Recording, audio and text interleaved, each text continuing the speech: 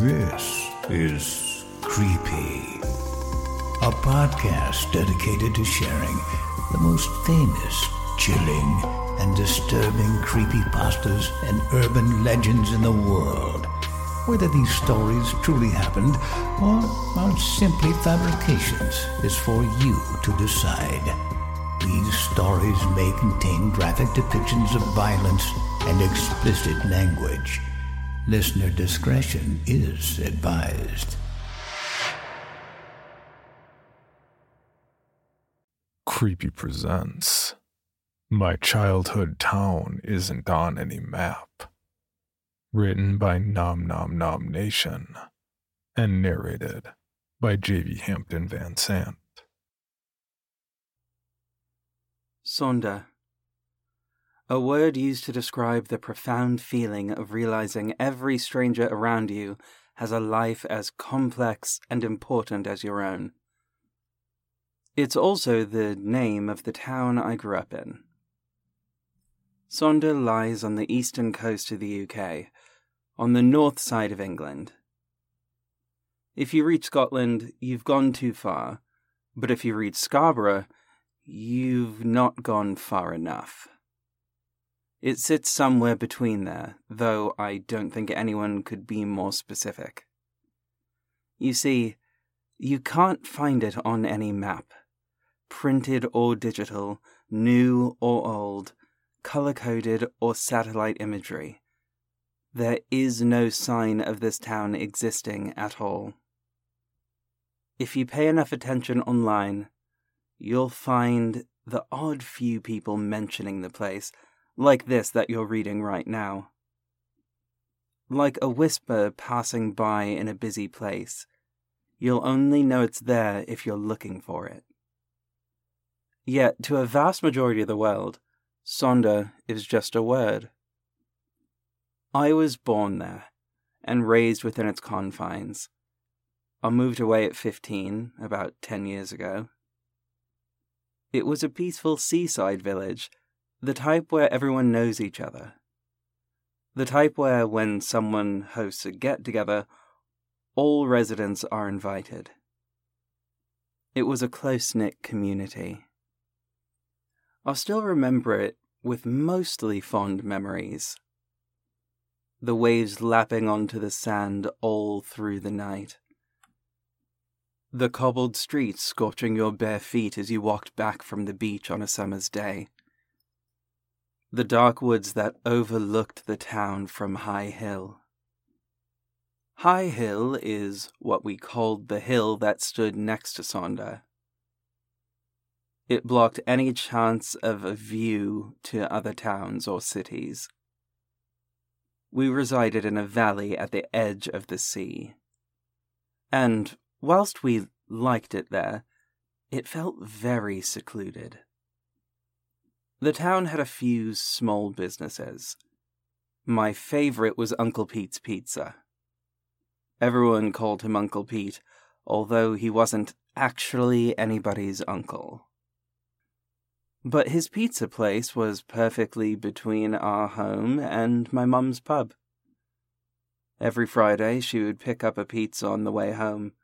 Absolutely no exceptions. Me and my older brother Jacob were always excited for this. Much of the town had been there for generations, the population naturally getting smaller as more and more of it became family. But a few people would move there every now and then. All of them found the town in the same way, a leaflet coming through the letterbox while searching for somewhere to move. Every single time the same story. They were driven here by a house moving service. I guess with no directions or map it would be difficult to make your own way here. They were lovely, they really helped us, they would always say. Nobody ever really seemed to question it much. I mean, it's not like we were trapped. We could leave whenever we wanted. Make no mistake, Sonder was no prison. It didn't even feel like one. It's just difficult to find. And leaving just felt icky, like you shouldn't do it. As the internet became mainstream, it became more and more obvious to people that the town was so hard to find. Suddenly, people had friends from outside of Sonder, but they could never visit because they could never seem to find their way in. GPS signal was weak, and opening any app on your phone that tracked your location wouldn't pinpoint you. One truly odd thing about Sonder was the appliances. All of them had the same logo on somewhere, the letter V in a circle. Since leaving, I've tried to research this company, but to no avail. The moving company that people arrived in also had this logo on their vans. The town had its issues, none more known than the scream singers. At night, if you listened hard enough, you could hear them. A chilling, soft sound. It was more like a distant scream, yet more melodic. Something enchanting, yet fills you with dread. Nobody ever saw them, but someone in the town would go missing every now and then, maybe once or twice a year. Some lived alone and hadn't been seen in a few days before anyone realized. Some were cuddled up to their partner in bed, only for their partner to wake up to them no longer in their arms. The only thing they had in common was that there was never any sign of entry or struggle. My entire life, I've known the echoes over the valley to mean no trouble. But my mum used to tell me stories of when townsfolk thought they meant hope, a simpler time. It's difficult to pinpoint exactly when people made the connection between the disappearances and the whistles of the night. But they would always start a few weeks before a disappearance and stop the night after someone had gone missing. This had always intrigued me, but not as much as it did my brother. Jacob found it fascinating. Perhaps because he had never had someone close to him taken, and didn't understand the pain. To him, it was just a mystery wrapped in questions. Some believed the scream singers to be the ones taking these people. Some believed their calls to be a warning that something darker is coming. Whatever people believed their intentions to be, everyone knew that their somber singing over Sonder was only bad news. My fond memories of the town become clouded when the trauma of my final few days there enters my mind again. Years of therapy have helped me cope, but I feel talking about it publicly is the final thing that may bring me peace. As far as I know, I am the only person to have seen a scream singer. Or, at least, the only living person. It was the summer solstice, the longest day of the year, the 21st of June. Sonder has always held a small festival on that day. It dated back almost a century at the time, being the 97th consecutive solstice celebration. The festival took place not during those long sunlight hours, but as soon as the sun began to set and the longest day ceased, at about 9:30 p.m. But the town of Sonder felt more melancholy than usual, especially for the festivities that were going on. The scream singers had started their wails again about 3 weeks prior, getting louder and louder each passing night. Sure enough, about an hour after the festival began, you could faintly hear the noises again, piercing through the sweeter melodies of the festival and the chatter of the crowds. People tried to ignore it and continue the celebrations, but every time the wind blew in just a particular way to make the noises more prominent, you could see the look on everyone's faces. The unspoken, silent fear washing through the crowds like a wave. My mum's pub, really our family pub, was right at the festival. As such, the doors were wide open, and people kept coming in and out. It was always one of the busiest nights of the year. Me and Jacob were sat drinking red wine. He was 17 and had a proper glass, but I still had half lemonade in mine. It was the only night of the year I was allowed to drink alcohol. The festival was still going strong when Jacob had the idea to go a little out of town and get a better listen to the scream singers. I was hesitant, but I was always up for an adventure, so, half reluctantly, I agreed. We got a few streets away before the howling became louder than the music. We were stood in the perfect mix of unknown to one side and enjoyment to the other. We should not have kept going. But we did. We reached the final building before the cobbled streets turned to grass and mud, and didn't stop there. Without saying a word to each other, it was like we knew what we wanted to do.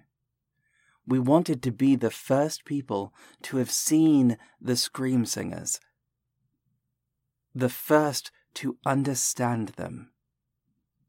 We didn't know that only one of us would catch a glimpse. High Hill was steep, but not too steep. You didn't need your hands to climb it. It just took a lot of energy. Every now and then, we looked back at Sonder. You would almost think it was a ghost town, from how dark it looked, if not for the bright festival right in the center. The only clue of any life all packed together. The sounds of cheering, singing, and music echoed up the hill. All the while, the sounds of ghostly wails echoed down. A battle between good and evil, not seen, but only heard. As we reached the dark woods, we looked at each other. It felt like we hadn't spoken in ages, so I broke that. We're really doing this? Jacob nodded. I knew he would. I just needed to say something. Hearing nothing but ghastly screeches was driving me insane. We wandered around in there for what seemed like forever, though it was closer to maybe 5 minutes. Every slight crunch made me flinch and turn around. There was never anything there but the haunting screams which were all around us. We reached a clearing, and the sounds of the scream singers seemed louder than ever. In the center of the clearing was a rock, about as tall as me and a little wider. Jacob held me, as he clearly could tell I was scared. "It's all right. It's just sounds. There's nothing to be afraid of. Maybe we should head back." His words didn't comfort me. They only told me one thing. He couldn't see what I could see. Stood on the rock is something I will never get out of my mind. A tall, grey figure. About twice as tall as any human I'd ever seen. It had 2 arms, but only 1 hand. The hand it had looked what I can only describe as twisted. Its fingers wove together in a way that didn't make sense and certainly wasn't natural. The shape of it overall was human, but the proportions were all wrong. It had no eyes. At least, not at first. I was terrified looking at this thing. But the moment my heart truly dropped was when the eyes appeared. They slowly came out of its skin. There was no evidence that this creature should even have eyes. There were no holes for them. But as its face opened in a mesmerizingly disturbing way, I saw 2 eyes slowly come forward. The face closed again, with the eyes looking right at us. There were only 2 eyes. I counted them. 1, 2. Its face opened up again, as it let out a horrific scream. I ran.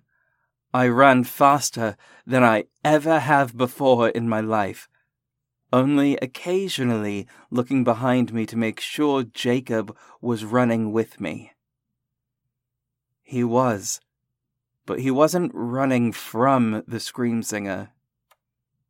He was only running to catch up with me. He had no idea why I was so scared at that moment. We ran all the way down High Hill, nearly tripping over. Running down a steep hill is difficult at the best of times. As we got back onto the cobbled streets, I turned around and looked back up at the woods. No sign of anything chasing us, but the screams were still so loud, even down here. By this point, Jacob had caught up and was right behind me. He kept asking why I was running, but I was too shocked to answer him yet. We ran another street, and he reached out to hold me. I stopped running and let him hug me. He told me that whatever I saw, it was going to be okay and that we were safe. I closed my eyes with tears streaming down my face. I opened my mouth and began to explain what I saw, getting the words out between choking on my tears. "It was this grey thing on the rock. You could see the rock, right? Well, on top." I realized the howling had stopped. I opened my eyes. Jacob wasn't there. I was standing in the middle of the street with my arms out, hugging nobody. I looked to my right and I could see the festival. I felt empty and confused. I walked through the crowd, tears still streaming down my face. I found my mother at the bar, and she asked me where I had been and if I knew where Jacob was. I told her everything, and she closed up for the night. we both knew that the scream singers had claimed their next victim. She wasn't angry at me for going into the woods.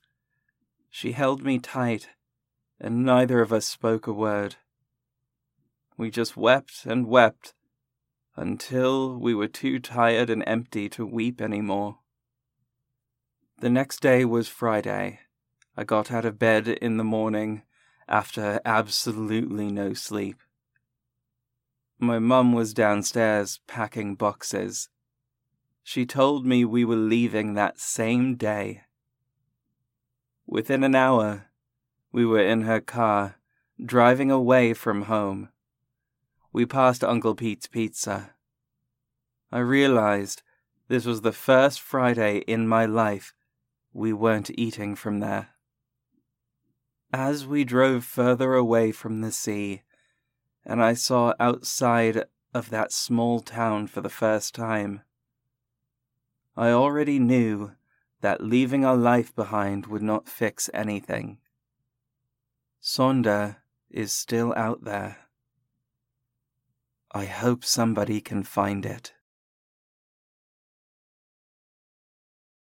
Creepy presents Housing Shortage, written by Stephen Ritter and narrated by Alicia Atkins. Renting was impossible this year, buying even harder. Claire tried so hard to keep her tiny house by the river, but with her pay stagnant and her landlord just a little more impressed with her than she felt healthy, she hadn't been able to justify the cost, in coin or anything else. After a very uncomfortable discussion about her rent, she had taken a long, sobbing walk, tears blurring her vision as her feet led her where they would. Most of the next day had been spent at one inspection after another, but no matter how early she was, someone else always seemed to get the realtor's eye.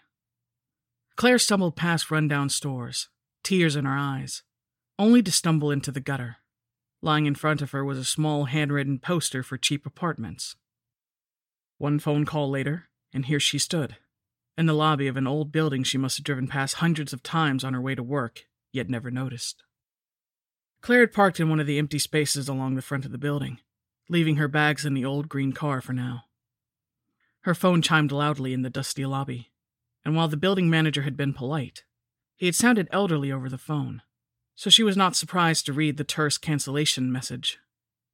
Her mood improved dramatically, though, as she read the next message, telling her to grab keys from behind the desk for an apartment up on the 7th floor, and head on up. In a mixture of relief and excitement, she practically vaulted over the dark wooden desk, and found the keys right where the message told her, in an old-style cubbyhole, along with a quick welcome note. Claire contemplated grabbing her bags from the car, but an intense curiosity won out instead. Dull brass buttons in the elevator gave her a little trouble at first, and she thought with deep satisfaction that for the price they had settled on, she'd happily repair the elevator herself if it got too annoying. She stood in the dim lift, and then felt the motion as it lurched its way up the shaft. For a moment or two, the elevator hesitated unexpectedly, as she started feeling the first stirrings of alarm. Looking up to see an old speaker attached to the wood paneling on the ceiling, she wondered silently when the last time someone had been at the other end of that speaker was. As she was reaching for the call button, a second lurch sent the elevator rocketing up towards the correct level. It felt too fast at first, then slowed with a broken-sounding creak and a sharp off-note ping. Claire abruptly decided to take the stairs from now on. She took a deep breath as the old elevator door shuffled to one side in its geriatric way, then walked out into the corridor. She had been told over the phone that this once had been a hotel, and suddenly it was becoming clear just how hotel-like the building still was. She thought the strip of carpet down the middle of the floor must have been exceptionally expensive once, and along the walls were light fittings that would probably have gone for a fortune on an auction site. On each side of the elevator door, a red leather couch stood before an alcove, filled with a life-size bronze of a young woman. Although the lights behind them were no longer shining with vibrant life, Claire had the impression that this space had once been meant for those who would have considered her little more than a street beggar. In truth, she felt slightly intimidated. She bit down on the feeling and set her teeth. She would get accustomed to living here. With a glance at her key, she looked around for some indication of where her new rooms were. A small gold plaque on the wall indicated her floor number, 7, and that she should head around the building towards the back. And as her courage returned and she paced past the closed doors, she began to wonder about her neighbors. She wasn't the best at making friends at work, but no one here knew her at all, so perhaps she might involve herself a little more. Claire turned around another dim corner, and in surprise, found herself staring at the inside of the doors of the elevators again. Spinning, she saw she was surrounded by the tight elevator box. Realized that she must have been standing in the elevator the whole time, daydreaming about the whole thing. Her head felt shockingly foggy, she realized with dismay. With a ding, the elevator door slid with a slight grind to the side. She shook her head, trying to clear it, and stepped out into the hallway. With a sinking feeling, she looked ahead at a small golden plaque, with its engraved 7, then turned back towards the elevator doors, noting the statues again. Claire began to breathe faster, and she picked up her pace. She didn't know why she was experiencing such profound déjà vu, but she just desperately wanted to get to her rooms now, and sit and look out of a window at something that felt real. This dim, closed hall was inducing a confusion, in fact, a panic, she hadn't felt before. She turned the first corner, then another, passing rooms more and more rapidly. She turned again, but still couldn't find the room engraved with the same number as her key.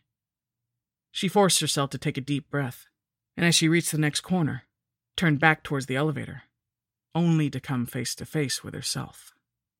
She looked down on herself, emaciated and gray, lying dead in the corridor. With a startled yelp, Claire jumped backwards, tripping over the deep carpet, and fell onto her back. Above her was the flickering light of the elevator again. She lunged to the door and slammed the close button, wincing with relief as the door shivered, then locked in place. She hesitantly pressed the ground floor button. If she had to sleep in her car, she would, Claire promised herself. The elevator hummed, then again set off with a jolt. The numbers next to the door counted backwards. She slumped, confused and shaking, into the corner. The numbers seemed to move at a maddening pace, and she felt the anxiety build, her shoulders tensing as the door crawled past 2 and then 1. She stood as the elevator slowed and moved towards the door. Outside was freedom from her nightmare, surely. She would see that huge empty lobby again, have a clear line of sight all the way through the glass at the front of the building to her car. She got ready to sprint. A ding sounded, very loud to her now super-sensitive ears. The door heaved itself slowly to one side, and behind it, a small plaque made of gold on a hallway wall. She sobbed, and closed the door again, only to have it open again. She tried again, and the door didn't even pretend to close this time. Nervously, she shuffled onto the now even darker hall.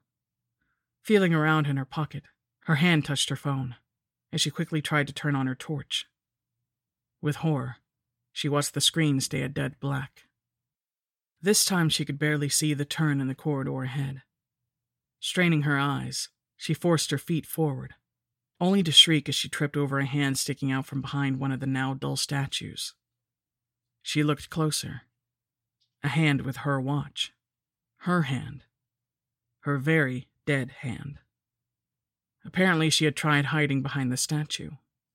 It looked to be a very unsuccessful technique, she thought in some remote part of her mind. Claire backed up, feeling along the wall behind her, until she found a door. Without taking her eyes off the hand extended from behind the statue, she knocked frantically, desperately hoping that she was in the middle of some sort of mental break, and that someone would open the door, call for help. But as she had expected, she heard no movement, felt no answering response. She jiggled the doorknob as the hall grew visibly darker by the second. Out of the corner of her eye, she saw the red carpet slowly fading into the darkness, the old fittings along the wall disappearing one by one into shadow. With one last violent shove, the door gave, as she stumbled inside the apartment, then slammed the door to the hallway closed. She sat on the floor, eyes closed, and slowly turned and leant her back against the hard wood behind her. She lay there for a few minutes. She could hear a clock ticking in another room, and a light creaking noise. Somewhere, a fan spun on its own lazy beat. Her eyes burnt, as acidic tears burned down her face. She took another deep breath and forced her eyes open. Before her was someone's lounge room. An old faded carpet covered the floor in dusty brown. A spiderweb-strewn couch, a large wood-paneled box in the corner. The room had a coffee table aligned roughly in the center, with old magazines, cups, and a plate of what might have once looked like actual food rotting away. On one side of the room, a doorway opened to a small bathroom, dark, unhealthy-looking water dripping from the faucet, to a stagnant pool of water in a rusty bathtub. On the other side, a different door opened to a bedroom vista, unmade bed occupying a large chunk of the tiny room. What caught Claire's attention, though, was her corpse slowly making loops around the room hung from the old wooden fan blades. At some point, it seems that her eye had popped from its socket. Claire ran to the bathroom, where she proceeded to vomit what felt like everything she'd ever eaten into a grimy toilet. Her composure slowly returned, and she stood up on wobbly feet and turned back towards the main room again, where instead of a bathroom door, the elevator door pinged open. She sighed. Slumped across from the door, below a dull golden plaque, another dead her was covered in small scratches, skin gray where the dried blood hadn't covered it. Claire took a few steps out again. She looked down the long corridor, this time a gray light filtering into gray mist, letting her see for kilometers down a now seemingly infinite hall. At numerous points, she could see crumpled figures. She started running. Every few hundred steps was another room. She desperately tried door after door. In some rooms she laid slumped on the couch. In others she had been attacked, body curled up near the back empty window or behind a destroyed door. In one room, what was left of her was smeared up a wall and across the roof. Soon Claire started finding empty apartments. With an unhinged giggle, she realized that just like that, she'd solved accommodation for everyone in the city, if she could just get out of here to let them know. She seemed to remember being desperate for a house, an apartment, anything with a roof, but it seemed there were unlimited rooms for rent right here. Problem solved, right? After a while, her pace slowed, and she began walking again. One straight line, still dotted with her own decaying body every so often, over and over again. Hunger began nibbling at her, thirst quickly joining it. Claire walked through the dark hall, marking time only as over the hours the light would sometimes be dimmer, sometimes almost imperceptibly brighter. The more she walked, the more her feet hurt, and soon her shoes gave way. Her feet began to bleed in several places. When she needed sleep, she would crawl into whatever bed happened to be available at the time. But with no food and no water, just the same apartment full of grime and death each night, she felt herself fading. Her mind felt full of mist. A deep beating headache drowned out the world around her, only stopping when in the distance she saw a dark, blurry shape. By this point, Claire was almost unable to process any sort of change around her. She picked up her pace, abruptly convinced she had found a way out of this single straight-line labyrinth she found herself in. Hope began to spread around her heart. Her feet lurched in an almost involuntary run, and she began sprinting forward. Closed doors joined together beside her, the carpet below her shifting slightly as her pace increased. Her hope peaked, tears blurring her sight as she approached the dark shape near the end of the hall. As she approached, she slowed to a walk, then dropped to a snail's pace. She dropped to her knees. In front of Claire was a large pile of dead Claires, each leaning against the next, until beyond them, a blank wall with nail marks tearing at the wallpaper. Claire fell forward and dragged herself to her place in the line. Outside the hotel, Claire pulled up in her rusty little car, excited at the prospect of seeing her new apartment. For more information on this podcast, including how to submit your own story for consideration, please visit creepypod.com. You can also follow us at CreepyPod on social media and YouTube. All stories told on this podcast are done so through Creative Commons Share-alike licensing or with written consent from the authors. No portion of this podcast may be rebroadcast or otherwise distributed without the express written consent of the Creepy Podcast production team and the story's author.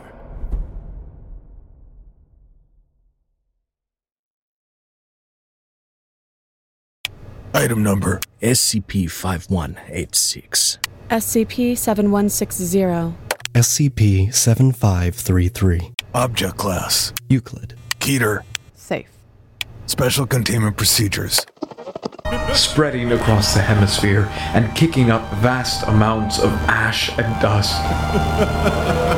The only thing I could hear was at 7219 laughing. Do you remember your name?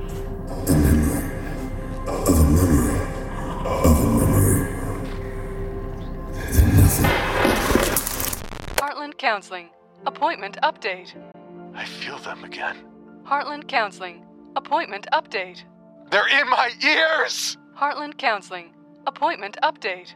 Nobody understands! SCP Archives is a weekly fiction podcast. Each episode, we dive into the strange, the unknown, and the... Find us on Apple Podcasts, Spotify, or at scparchives.com.